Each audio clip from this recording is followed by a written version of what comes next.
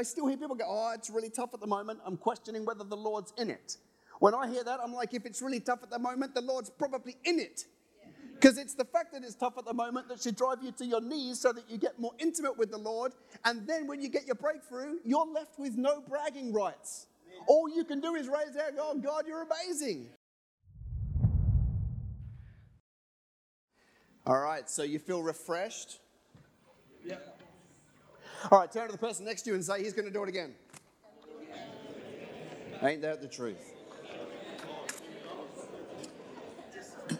And we're about to enter into a different time of worship. Did you realize that?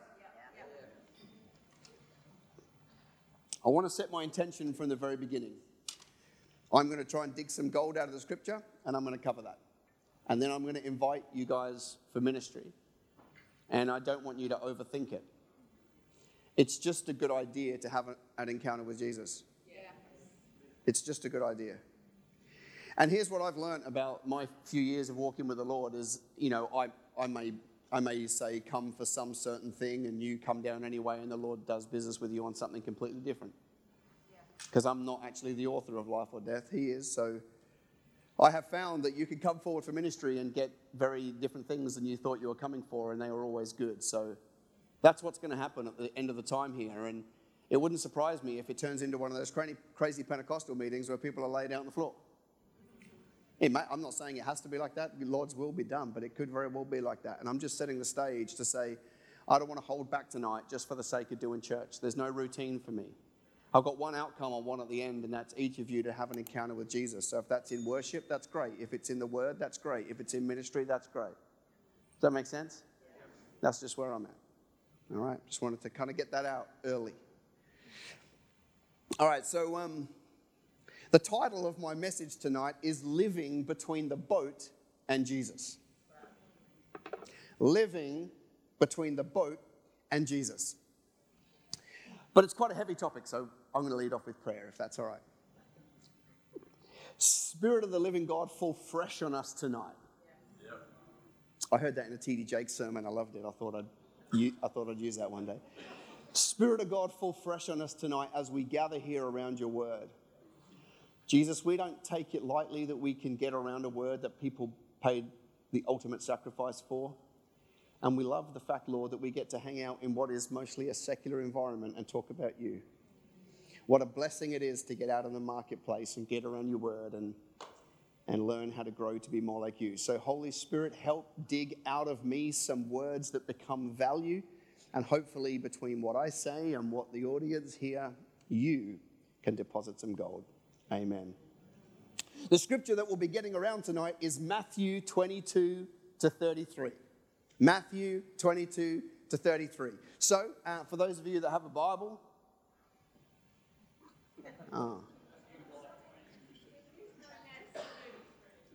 22 to 33.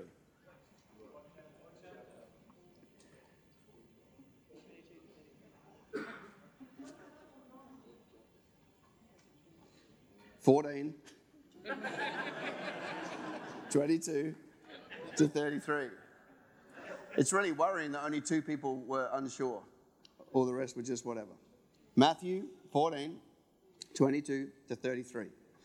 And the title of the message is, or in the scripture, is Jesus Walks on Water. You might have read this one at least a few times in your Christian life. So let's read through it a couple of times. And then I'm going to go back through it and see if I can dig out some gold.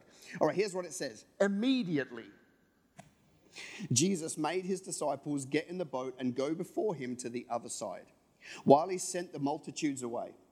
And when he had sent the multitudes away, he went up to the mountains by himself to pray. Now, when evening came, he was alone there, but the boat was now in the middle of the sea, tossed by the waves, for the wind was contrary. Now, in the 4th watch of the night, Jesus went to them walking on the sea, and when the disciples saw him walking on the sea, they were troubled, saying, "Is it a ghost?" And they cried out for fear. But immediately Jesus spoke to them, saying, "Be of good cheer," good English fellow, "be of good cheer," he would have said. "It is I, do not be afraid." And Peter answered him and said, "Lord, if it is you, command me to you on the water." So he said, "Come." And when Peter had come down out of the boat, he walked on the water to go to Jesus. But when he saw that the wind was boisterous, he was afraid, and beginning to sink, he cried out, saying, Lord, save me. You ever had that moment? And immediately, Jesus stretched out his hand, caught him, and said to him, "Oh, you of little faith, why do you doubt?" And when they got in the boat, the wind ceased. Then those who were in the boat came and worshipped him, saying, "Truly, you are the Son of God."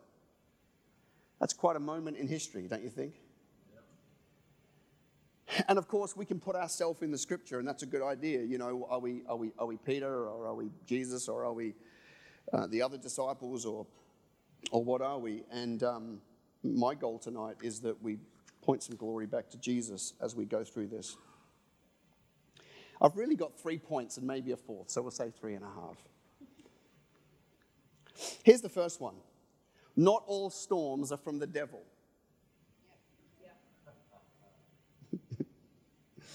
All right, let's go back a little bit, right?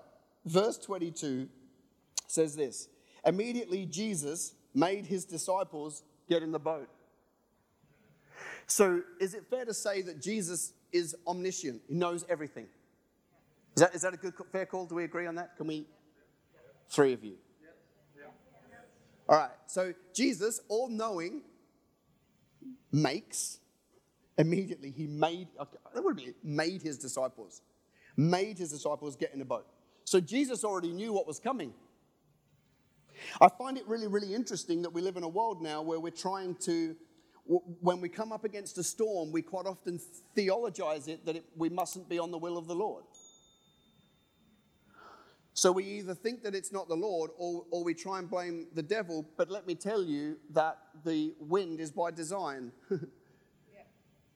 The wind is by design. Jesus knowingly sends his disciples out into a storm.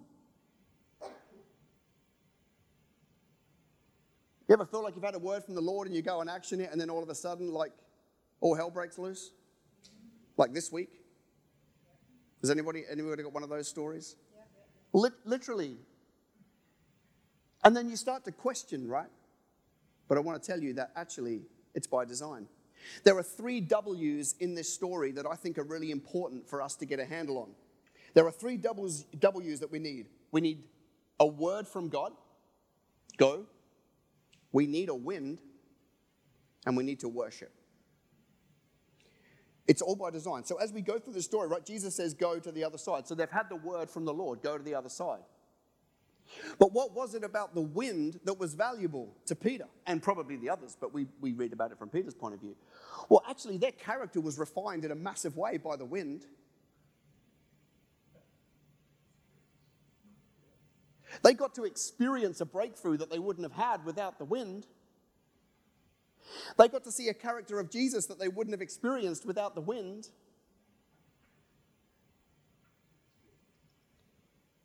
And then it obviously lines up, it says at the very, very end, when all of this had taken place, they get inside the boat and they worship.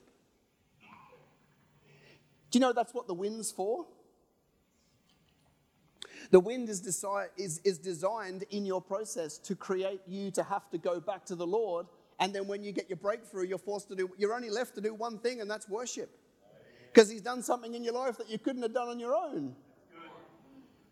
And so we're trying to live in a world that's so perfect that there's no wind. But Jesus is saying the wind is by design because it forces you to do some things, and he gets the glory. But for some reason, like I still hear people go, oh, it's really tough at the moment. I'm questioning whether the Lord's in it. When I hear that, I'm like, if it's really tough at the moment, the Lord's probably in it. Because it's the fact that it's tough at the moment that should drive you to your knees so that you get more intimate with the Lord.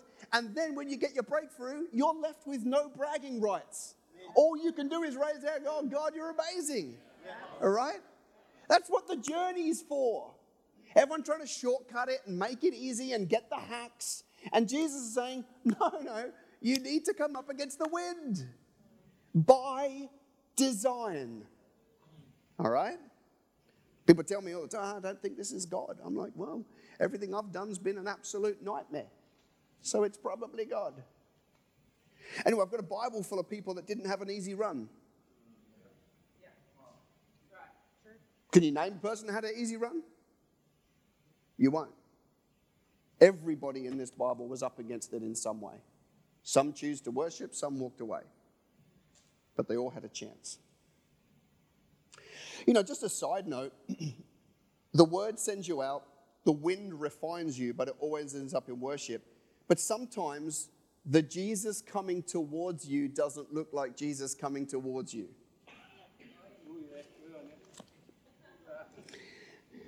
Look at this. Look at this. Now, in the fourth watch of the night, Jesus went to them walking on the sea, and when the disciples saw him walking on the sea, they were troubled, saying, "It's a ghost." And they cried out for fear. One of the things I can distill from that is he must have been a fair way off. Right? Because if he was literally 2 feet away from the boat, it would have been pretty clear who it was. So he was a fair way off. But their first thought was not Jesus. Now, it tells me that they believed in ghosts. Right? They clearly believed in ghosts because that's what they thought it was. So him and I have that in common. I also believe in ghosts. Well, one. They've got to be holy, right? If they're not holy, it's not going to work. But I think we have that in common. But let me just kind of take that story and put it into 2020 and 2021 and 2022. How many of you can actually say in hindsight that actually COVID coming in front of you actually did something inside of you to make you more like Jesus in some area of your life, but you didn't spot it at the start? Only 6 of you will admit it. I know in my life that those 2 years that I felt like I was put in the naughty corner through COVID actually refined me and helped me see some things that I never would have done in the busyness of all the other things that were happening before COVID came along. Definitely for me. There was it's so funny. People say, "Oh, you're so calm these days." I'm like, "Yeah, well, that's what happens when you lock me down. I think." Before that, I was just tearing the world apart, right? And it was all good then, but it's better now. And I didn't see the Jesus in the COVID story. I just thought it was all bad and cried out in fear, you know, like the scripture says. But I've worked it out that sometimes the Jesus coming towards you doesn't look like the Jesus that you're expecting him to come. But I have found that the Jesus coming towards you is usually disguised as either opposition or opportunity. When something's coming towards you that looks like opposition, it can quite often be Jesus. You just have to find it. And sometimes when Jesus coming towards you isn't actually him in person, but it's a massive opportunity he's got that he needs you to step into.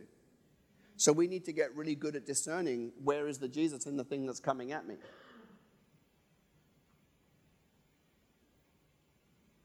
Well, that one went down like a lead balloon, so that's all right.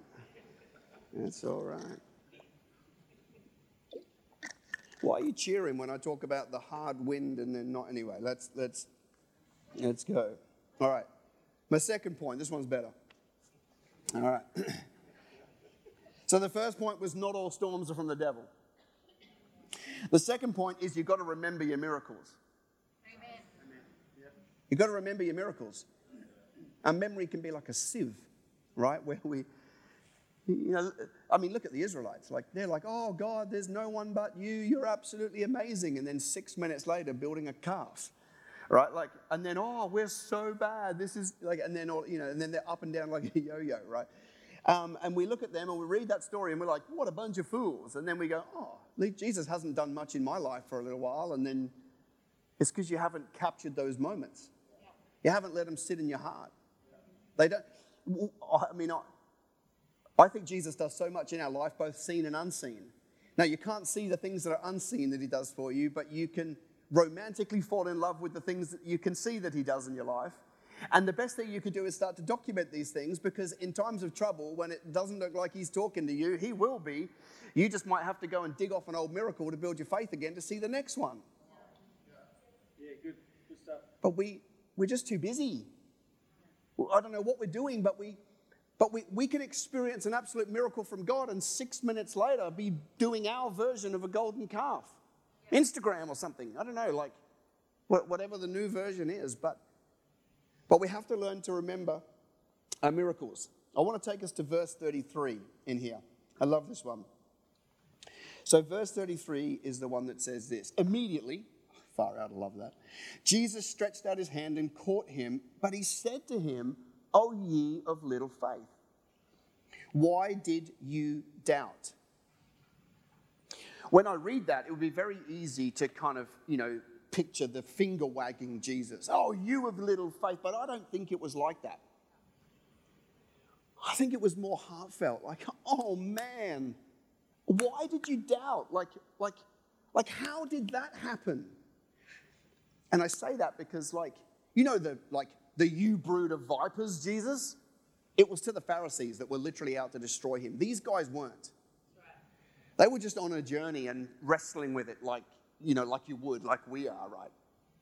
But he says to him, O ye of little faith, but why? Because it feels like you could skip over that and go, well, he's just writing Peter off. See, when I look at that, I'm like, if I was Peter, I'd be like, me of little faith?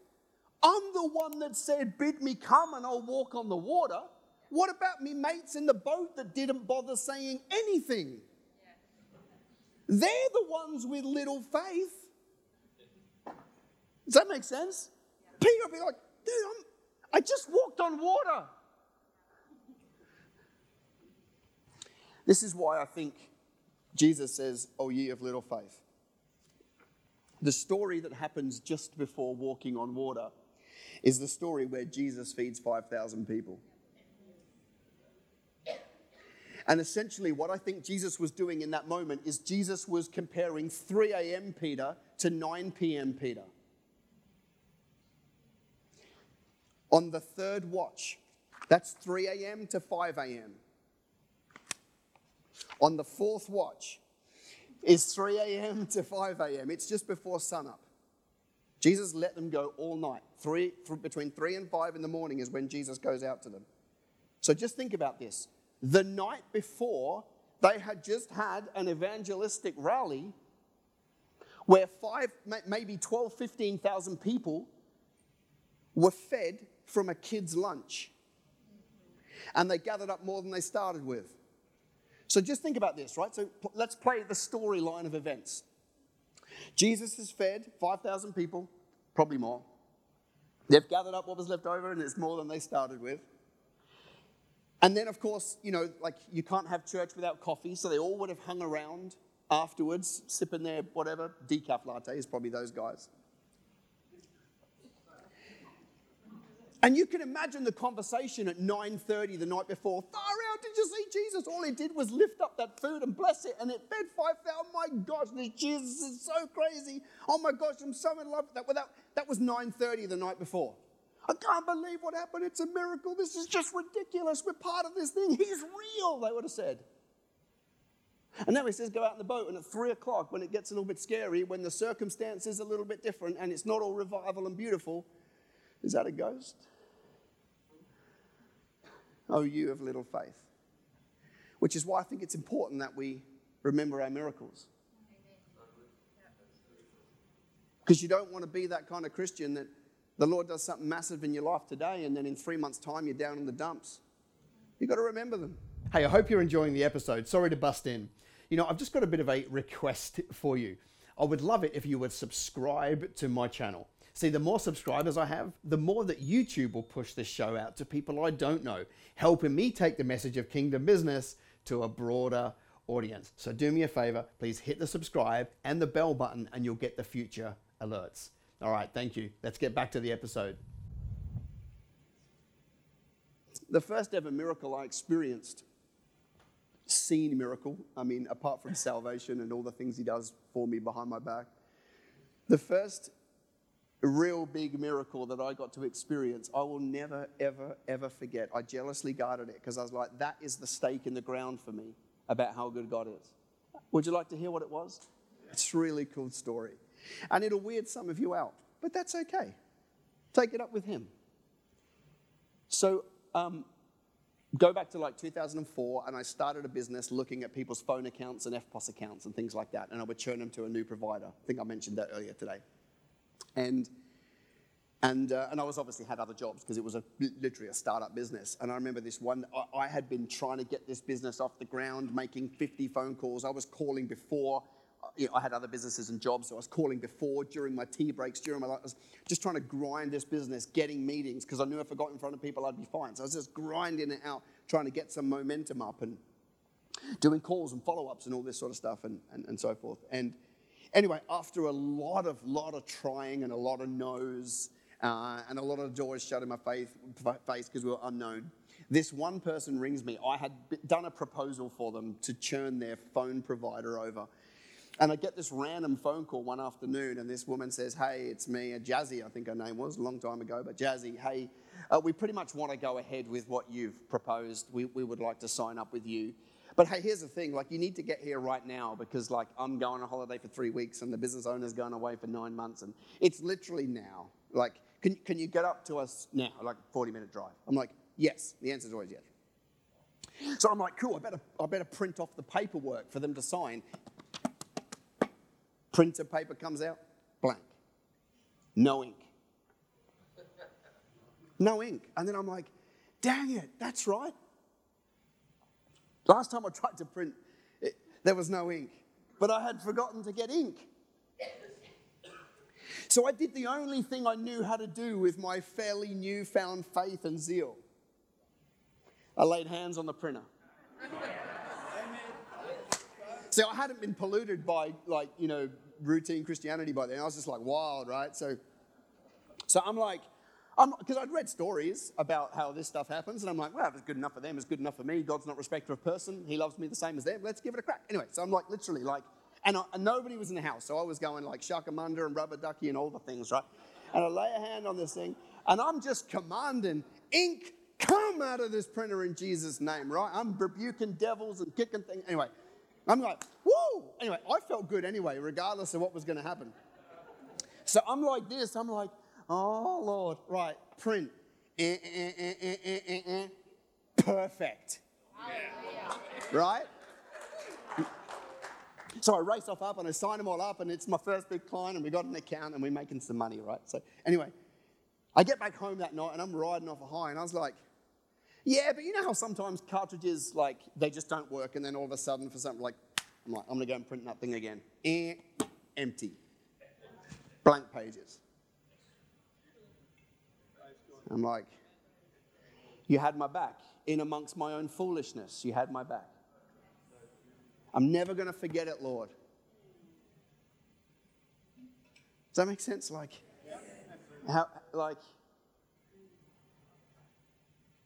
and I don't want Jesus to ever question me and say, hey, listen, I did all those things for you back then. Why are you doubting me now? Obviously, there's a ton more miracles from that moment on, but that one was so practical, so tangible, and so in the moment that I needed him that I will never forget it. So much so that I'm talking to you about it. It meant so much to me. I could take you back to the type of printer, the color of printer, the room it was in, the bench it was on. It's that vivid in my mind, what that moment meant for me. The third point I want to pick up from this scripture is we need to have two eyes but one focal point, which is the way we're designed, right? It's pretty crazy that we are designed, that we have two eyes, but we are at best when we have one focal point. And yet I see a lot of people, I think, that have two eyes and two focal points, which is essentially what Peter did. Peter started out saying, bid me come, and when he got out of the boat, he walked on water, but he immediately looked around, and he took his eyes off Jesus, and he looked at the wind. And when he saw it was boisterous, it made him fearful.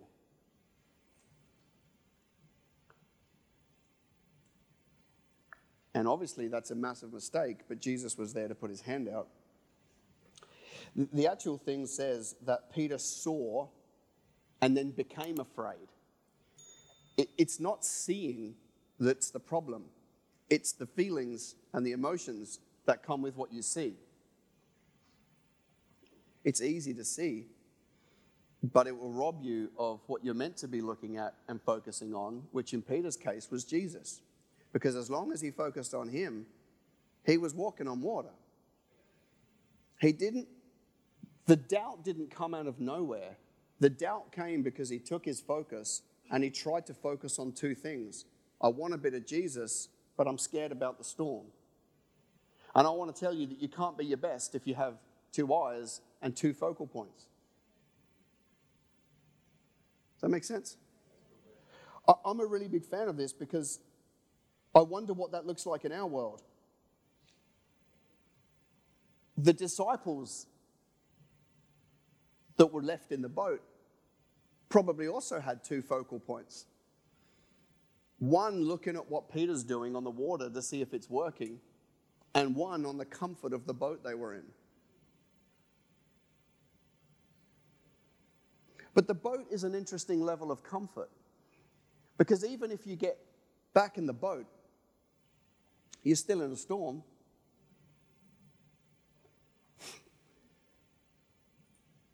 It's a false comfort. It feels comfortable, but you are in a storm in a boat. That's not a great place to be. So now you have to kind of prioritize which comfort you want to go for. And what we've just seen is, as long as we have our eyes on Jesus, the greatest comfort you can have in this story is walking towards him. Because in that moment, it's all going well, as long as you focus on him. But the minute you get two focuses, you're in a whole world of trouble. Let me put it into the context of the world that we live in today. You can't do your godly assignment and at the same time make friends with the world. You can't have one eye on achieving everything God's got for you and at the same time fall in love with the things of this world. That's two eyes, two focal points. You cannot decide to go for everything God's got for you and then get caught up in the short term of the fact that your friends seem like they're prospering more than you are. Two focal points. You can't decide to play all out with Jesus and then at the same time be sharing COVID conspiracies on Facebook.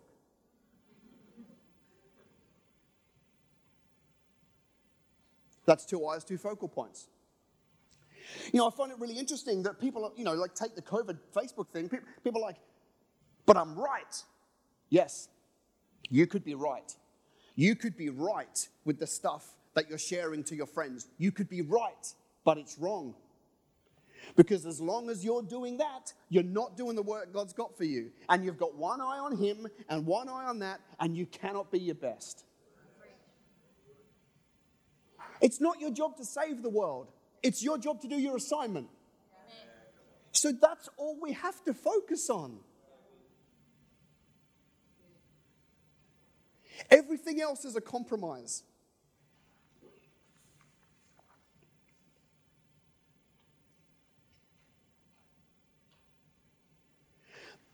The 3.5 point that I want to pick up, it doesn't really tie in with what I say, but I just want to brag on Jesus for a minute. Would you honor me just to do that? Can I just go on a tangent here about how good he is? Well, I'm going to anyway, so it was a rhetorical question. Immediately, Jesus made the disciples get in the boat, we read. And then later, immediately, Jesus spoke to them saying, be of good cheer. And then later, immediately, Jesus stretched out his hand. My Jesus is the God of immediately. It's not a mistake that they're in there 3 times like that in such a short amount of time. My God is the God of immediately. And in those cases, he's so beautiful, the way he orchestrates things. He's the first to put out his hand when someone's in trouble. See, I love to read between the lines. This is what the Bible doesn't say.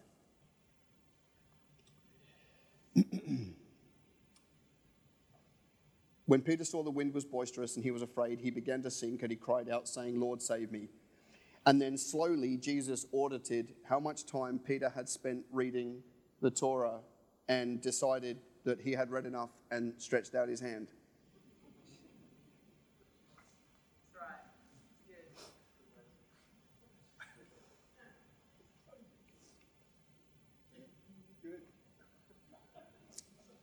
things the Bible didn't say.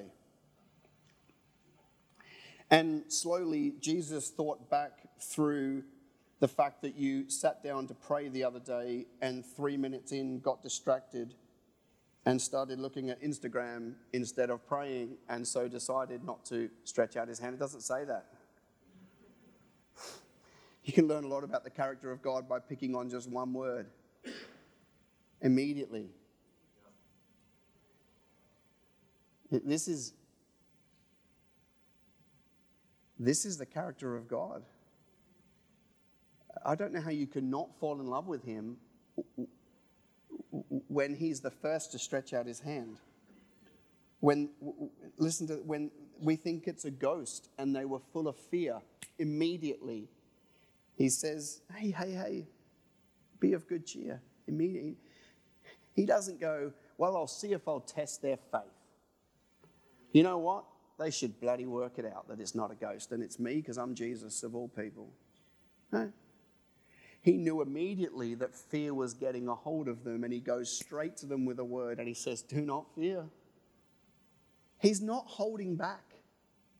He's not holding back on you, ever. He's not trying to work out whether you are good enough to reach his hand out to. He's not trying to work out whether you've done enough to measure up.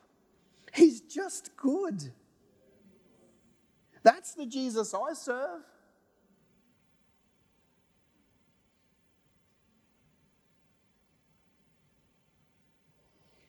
And once you fall in love with the character of somebody like that, it's very easy, or easier, should I say, to keep your focus on one thing, being him, and not fall in love with the cares of this world. I might have the musos back up. I've always wanted to say that. If the musos want to come up, that's awesome.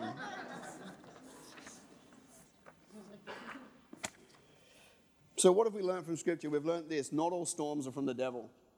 And I say that because you're about to have a storm. You're either in one or one's coming. All right? Whether that's tonight, tomorrow, next week, I don't know.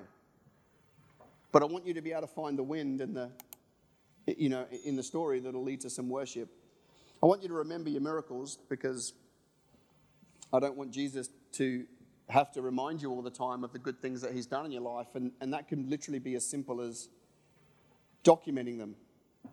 I mean, like, we live in a world now where you could literally have a journal or a notes on your phone where you just have the miracles and you just list them out. It's not that hard to document the miracles that take place in your life, right? But you will really appreciate it when you do, and you'll see that he does a lot more in your life than you realize. And point 3 is you cannot compromise where you look. The minute you take your eyes off Jesus, you will sink.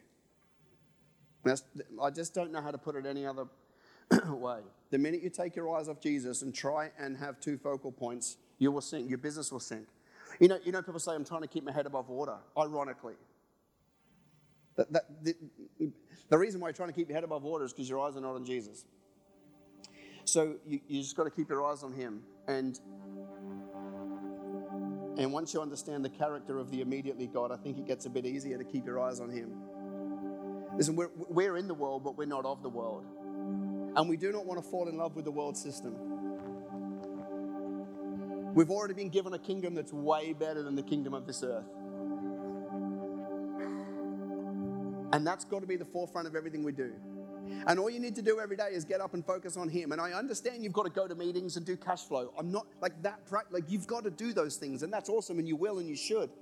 But I guess I mean, outside of that, where are you putting your attention?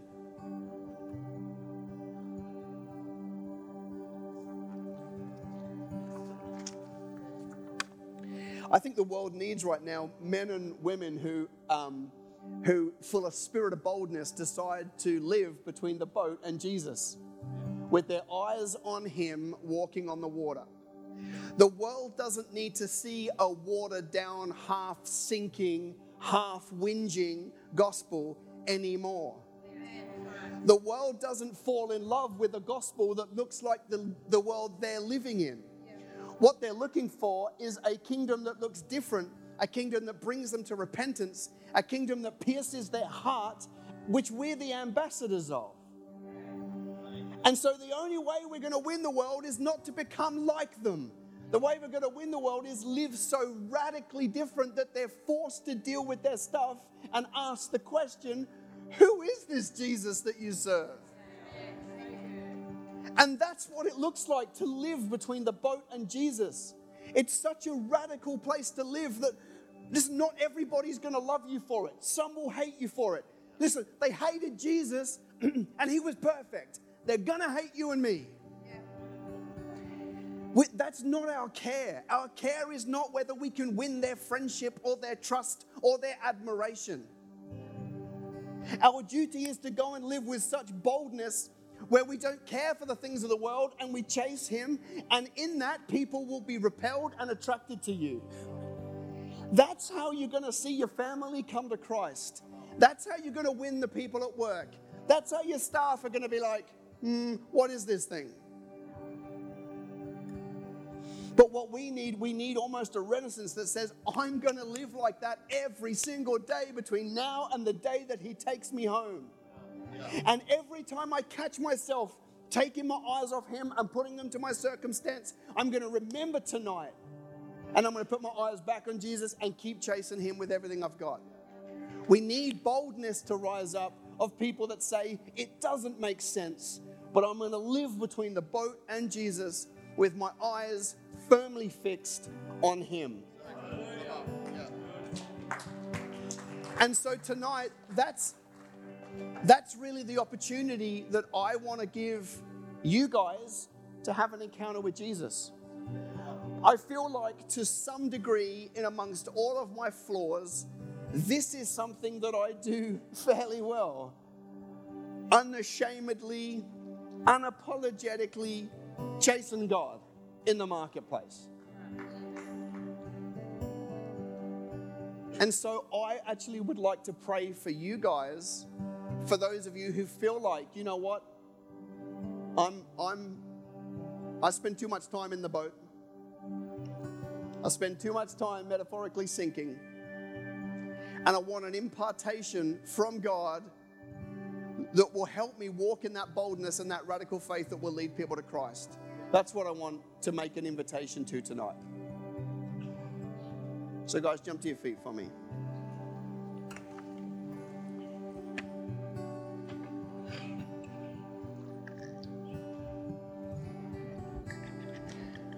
It doesn't have to be weird, and I'm not your guru, but I would like to pray for you. And depending on how many of you come forward for prayer, I might grab a few of the others in the room too to help me pray. But I just want to create a space right now for Jesus to meet you here. I'm just the vessel that's going to pray. But if I've said anything tonight that makes you leap on the inside, that says, you know what? I want to live more like that, then I want to pray an impartation prayer with you. And I want you to leave here changed and focused on him and full of boldness and radical faith. If that's you, I invite you. Please come forward. We're going to have this as a metaphorical altar. And we're going to do some ministry with Jesus. All right, come forward, guys.